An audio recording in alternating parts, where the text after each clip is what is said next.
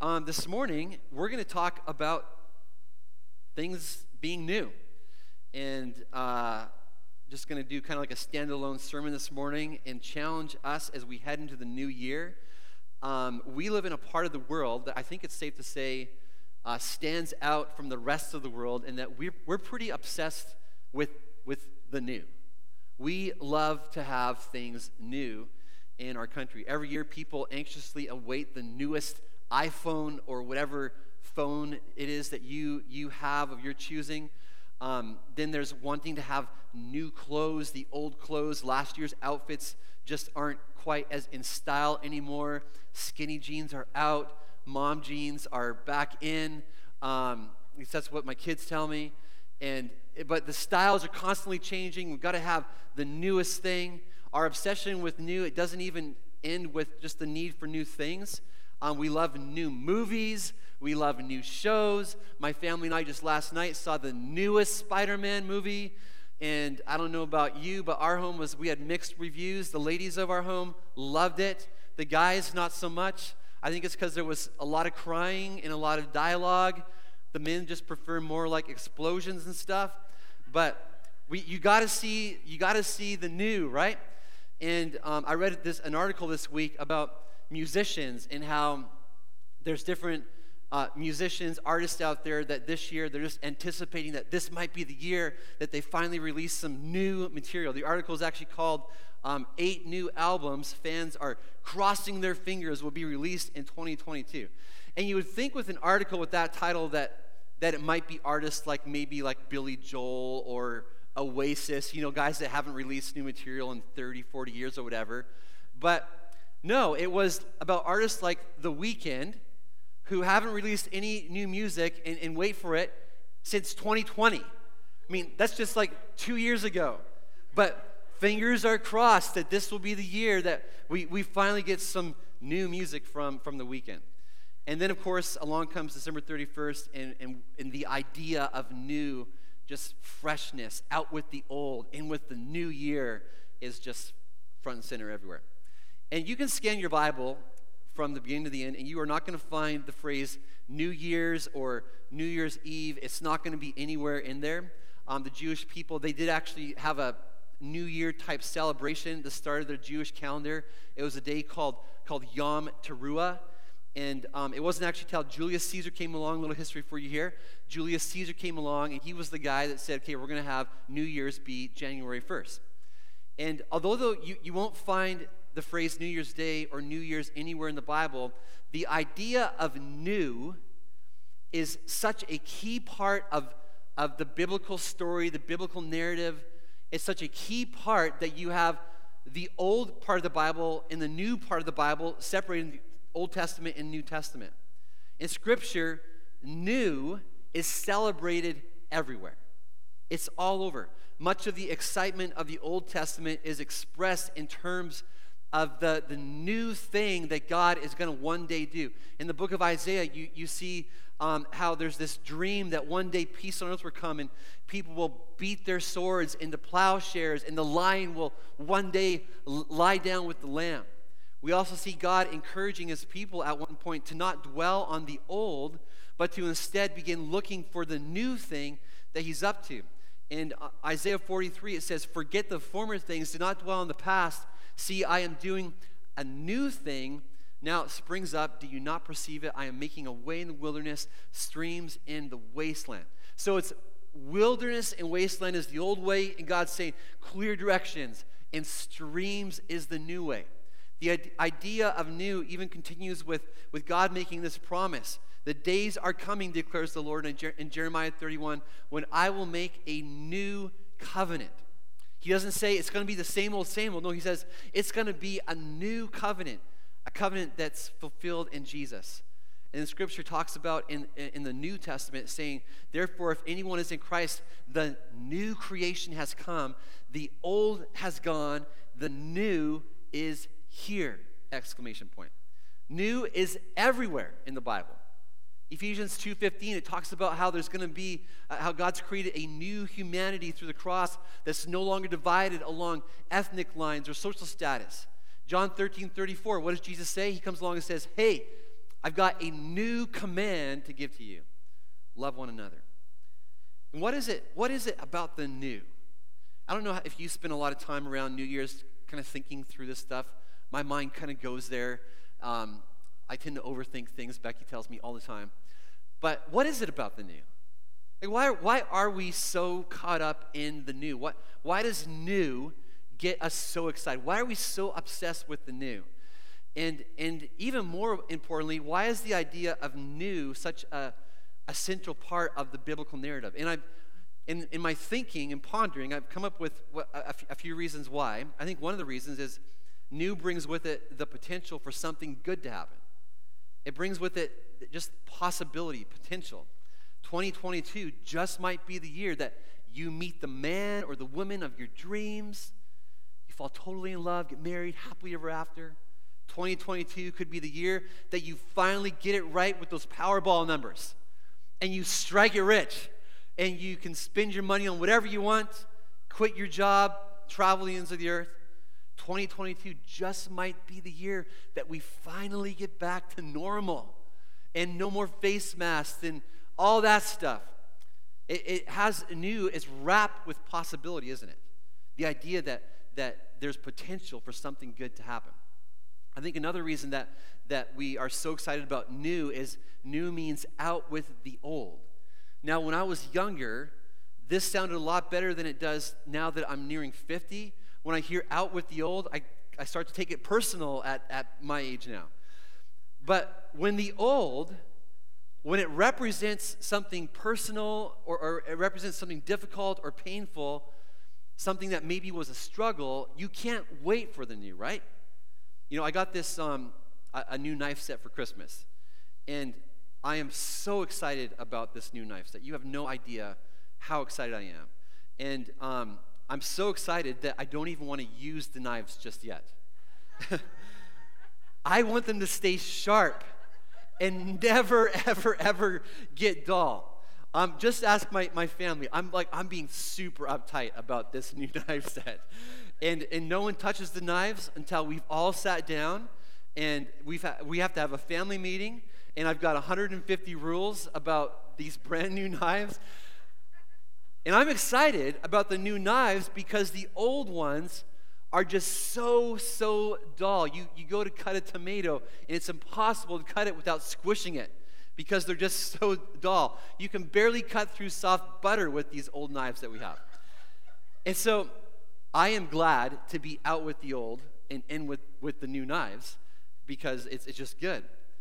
And then when it comes to, that's kind of a light illustration, but when it comes to your life, and if you've got a lot of pain, you've got a lot of suffering, it's difficult. 2021 was difficult for a lot of people. I don't know if you ever watched Google's 2021 year in review that they do every year, but some of the things that are searched for the most in 2021 are just how to stay strong, how to get through it, how to survive. 2021 was tough, and if your life has been tough, if it's been challenging, you're going, I cannot wait to get out with the old and with the new. And then I think another reason that we get so caught up in the new is that new carries the idea of things being better than they currently are. A new car might be better than the old scrap pile of metal that you're driving around. A new in-shape body you might look at that and go, it's going to be better than the one that I have because I'll feel better about myself, or I won't be as tired, whatever that might be. Or maybe new is better for you because you're just so bored with life right now that anything new is better because it might be more exciting. It might make you more happy than you currently are. But new has this idea that it's going to be better. And so we get all excited and caught up in a new year. And as we head into 2022, I really believe that God wants us to know today that new is a good thing as long as the new that we seek is aligned with His heart. As long as it's aligned with His heart and with His will. And here's what I mean. God is a God that's for new. Is God a God of possibility? Yes. Is there hope for a new and better day ahead with Him? Yes, always.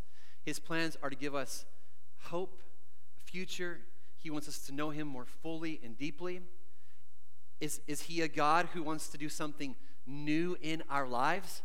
Yes, absolutely he is. He's constantly, the Bible says, changing us from glory to glory to glory to glory. He's helping us to get rid of the old destructive habits that weigh us down, and he's transforming us day by day into someone new.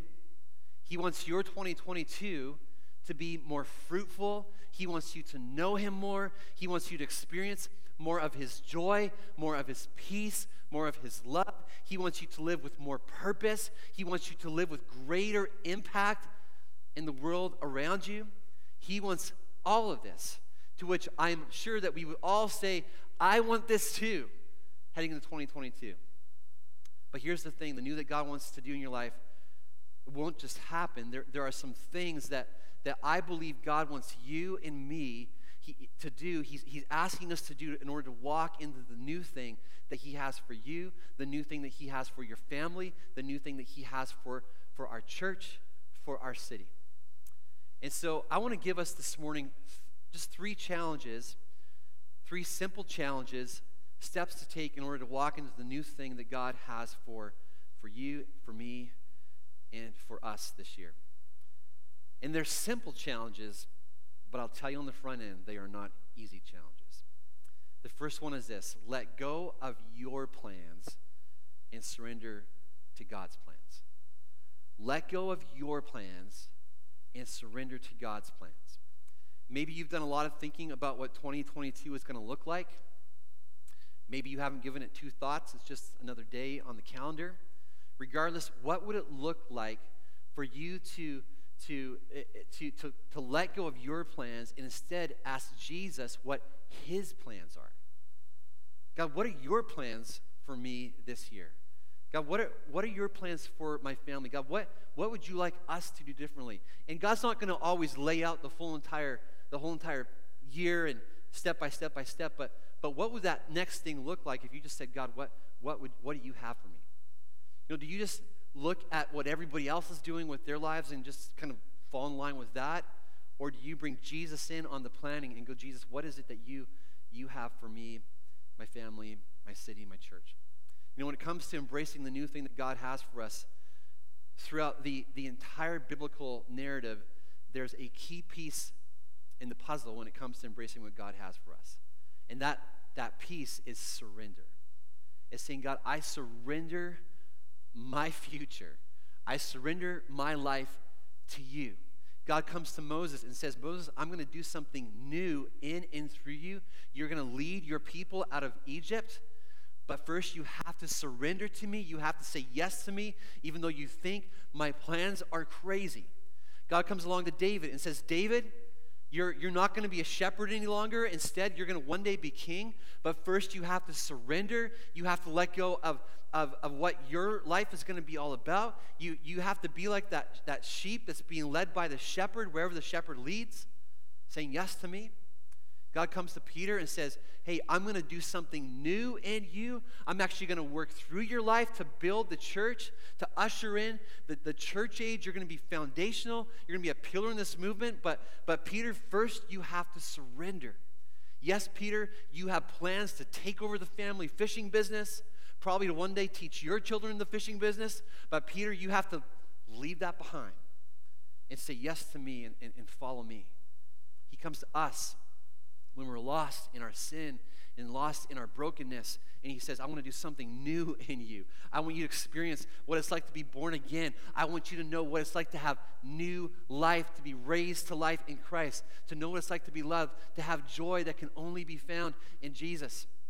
But first, what does he ask us to do? He says, you have to surrender. You have to trust. You have to trust me with your future. And normally, we'd rather just hang on to our plans, right? As much as possible, because we think we know what's best for us. We know what's best for me. We know what it's going to take to lead to life.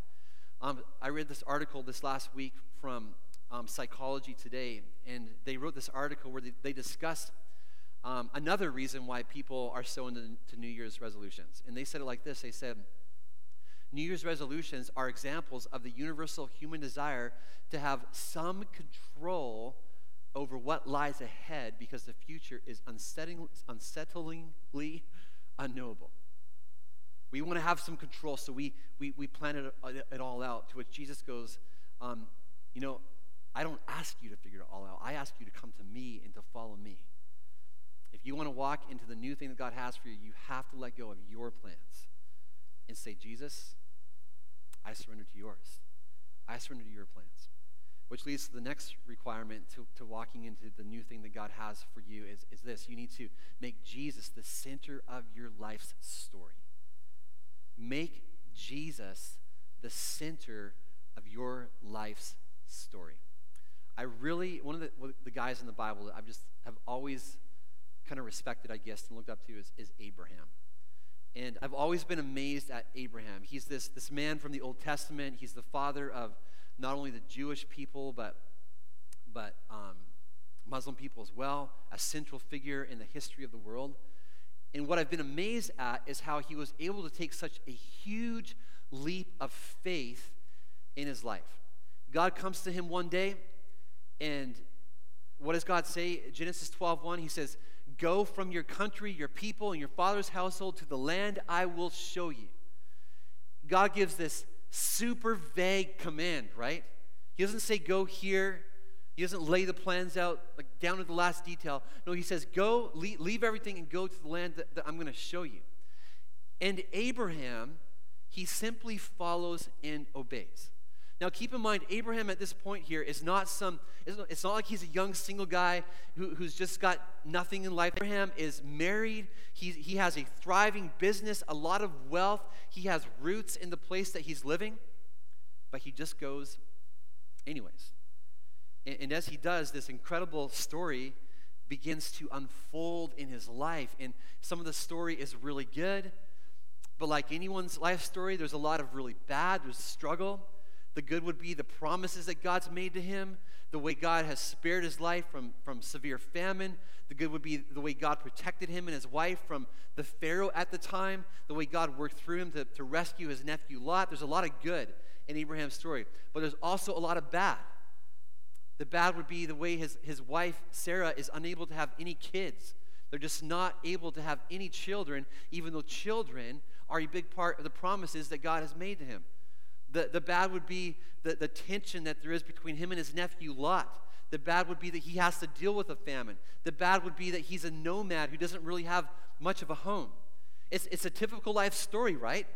There's lots of ups and downs, lots of good, lots of bad. Just like life. Life sometimes is easy. Sometimes the sun is just shining down on you.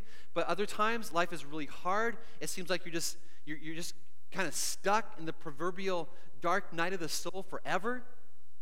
But like Abraham, in the middle of all the ups and downs, there's a story that is being written with your life. There's a story. My story includes growing up in small, rural Canada, hunting and fishing with my dad and my brothers, meeting a beautiful girl in college, getting married to her, having 5 amazing kids. It includes the heartache of losing Ethan when he was 3 months or 3 weeks old. It includes God calling us to leave Canada and move down here and be a part of this amazing church called CTK. My story includes a lot of the same struggles that you've had to deal with the last 2 years with all the craziness of this pandemic. Like Abraham, you and I, we all have our stories. We all have stories. And here's the thing that I've discovered in life. It's easy to get so caught up in our stories that without even knowing it, we become the center of our stories. And Abraham has this moment in the middle of all the ups and downs of his life where God comes to him with a simple reminder. The Bible describes what happened like this. It says in Genesis 15:1 that the word of the Lord came to Abram in a vision, saying, "Do not be afraid, Abram." This was before his name was changed to Abraham. God says, "Do not be afraid. I am your shield, your very great reward." I'm your shield, God says. I'm your great reward. Yes, Abraham, there's some stuff going on in your life that's pretty big, but don't ever forget, Abraham, God says, I am your reward.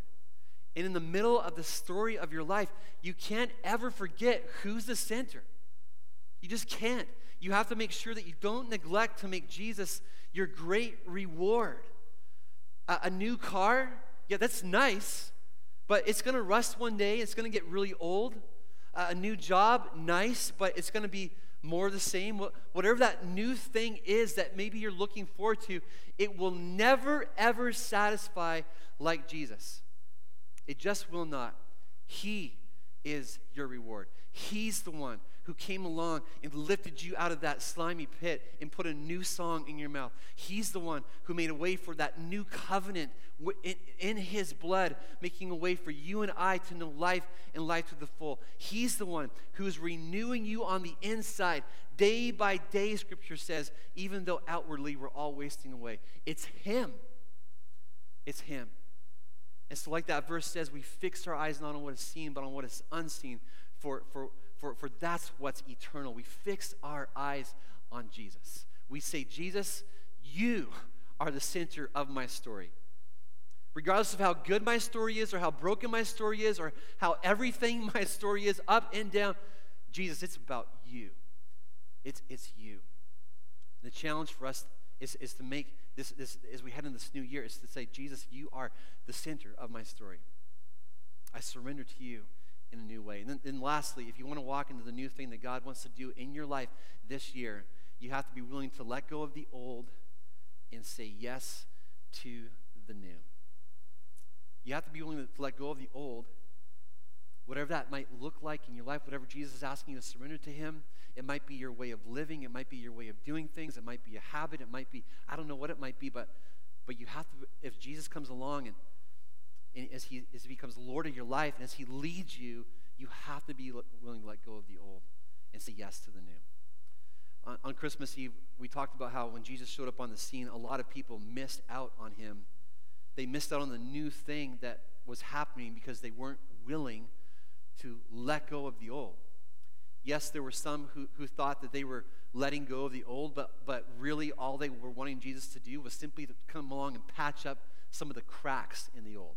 They wanted Jesus to come along and just kind of fix some of what was wrong or broken in the system. They wanted him to return the people back to true worship. They wanted him to bring people back to a system where the political center of power was in Jerusalem rather than in Rome. And it was like they wanted Jesus to just simply remodel an old house. But what Jesus came to do was actually to build a brand new one. One time, as Jesus was trying to help people understand this, he used this illustration of old and new clothes and old and new wineskins. And he said this, he said in Matthew chapter 9, he says, "No one sews a patch of unshrunk cloth on an old garment, for the patch will pull away from the garment, making the tear worse. Neither do people pour new wine into old wineskins. If they do, the skins will burst, the wine will run out, and the wineskins will be ruined. No, they pour new wine into new wineskins, and both are preserved." You see, here's the thing with wineskins. We don't have wineskins, obviously, in our culture, but back in the day, they were used in ancient times to make wine. You would put the wine in a wineskin container where the fermenting process would begin. And you'd always have to put the new wine in new wineskins, just like you'd have to put the new cloth on new garments. Old wineskins, you see, they'd already been stretched to capacity by the fermenting process.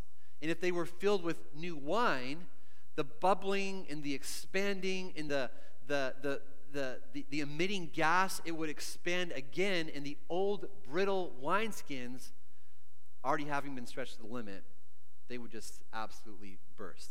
You needed new containers, new garments that were flexible, that were pliable. And here's the thing that we have to understand about Jesus. He isn't about doing patchwork in your life. He's just not. He wants to do a new thing. He wants to do a brand new thing. Yet some people treat his work like it's just simply patching up things, patching up the old way of doing things that they mostly don't want to change. Like he's just getting rid of an old habit here. He's just getting rid of some bad feelings there and maybe replacing them with some good feelings. make me want to feel better when I wake up, whatever it might be. But if his work is simply a patchwork in your life, it will burst. It's not going to last. He never intended to simply patch up our lives. He comes along to do a new thing. His work is a full-on invasion of his kingdom into your life and through your life to the rest of the world. But to embrace this work, you have to be willing to let go of the old and say yes to whatever the new thing is that he wants to do in and through your life. And I understand that is a lot easier said than done, because we don't like change, do we? No, we kind of get comfortable in our lives. We like where things are at. We like where it's kind of predictable. We like where it seems like we've got some control. We don't want to change. We don't want to mess with the system. We just want to keep it where it's always been. But embracing the new that God has for us will a lot of times mean, okay, we've got to let go of some of the old. The Bible talks a lot about taking off the old self with its practices and putting on the new self, which is being renewed in knowledge in the image of his creator. And where are you at today? Are you kind of brittle? Are you stuck in the old? Or are you flexible enough to say, God, whatever you want to do, if it means I've got to get rid of some old habits, if it means I have to get rid of some old ways of doing things, God, I'm willing to do that. It may be the old that he wants to change and do a new thing in. Maybe it's a small area of your life. Maybe it's big. I don't know, but are you in a place where you're pliable in his hands? Can your life carry the new thing that God wants to do this year? And my challenge for us as we head into this new year is that we would be those people that are just so surrendered to God that we say, God, I don't have a clue what this year is going to look like. God, I know there's probably going to be some good. God, I know there's also probably going to be some bad. But God, I'm surrendered to you. God, my life is surrendered to you because my life is about you. You are not just my Savior, but you are my Lord. Wherever you lead, Jesus, I'm going to follow. Whatever that looks like for me and my family, whatever that looks like for me on my job, whatever that looks like for me as I'm walking the hallways of my class, in the hallways of my school, God, it's about you.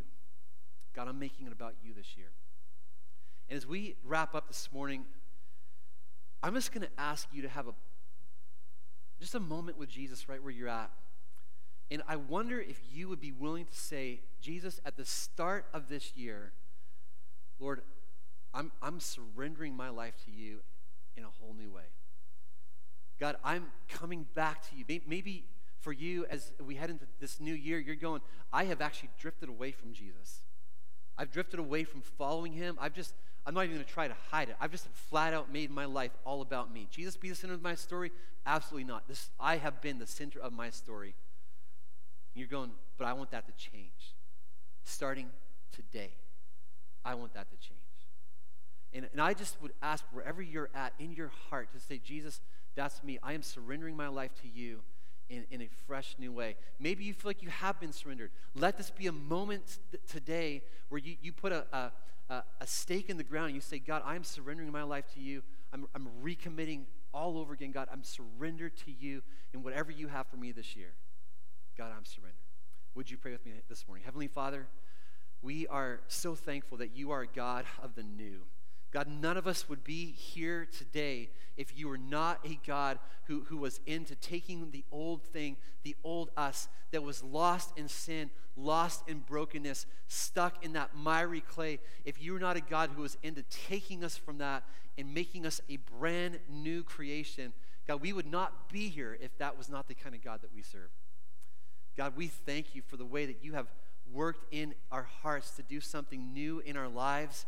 God, we thank you for the transformation that you've already done in each one of us. But God, this morning, God, as we stand here at the beginning of a brand new year, God, we stand here asking that, God, you do something new in our lives.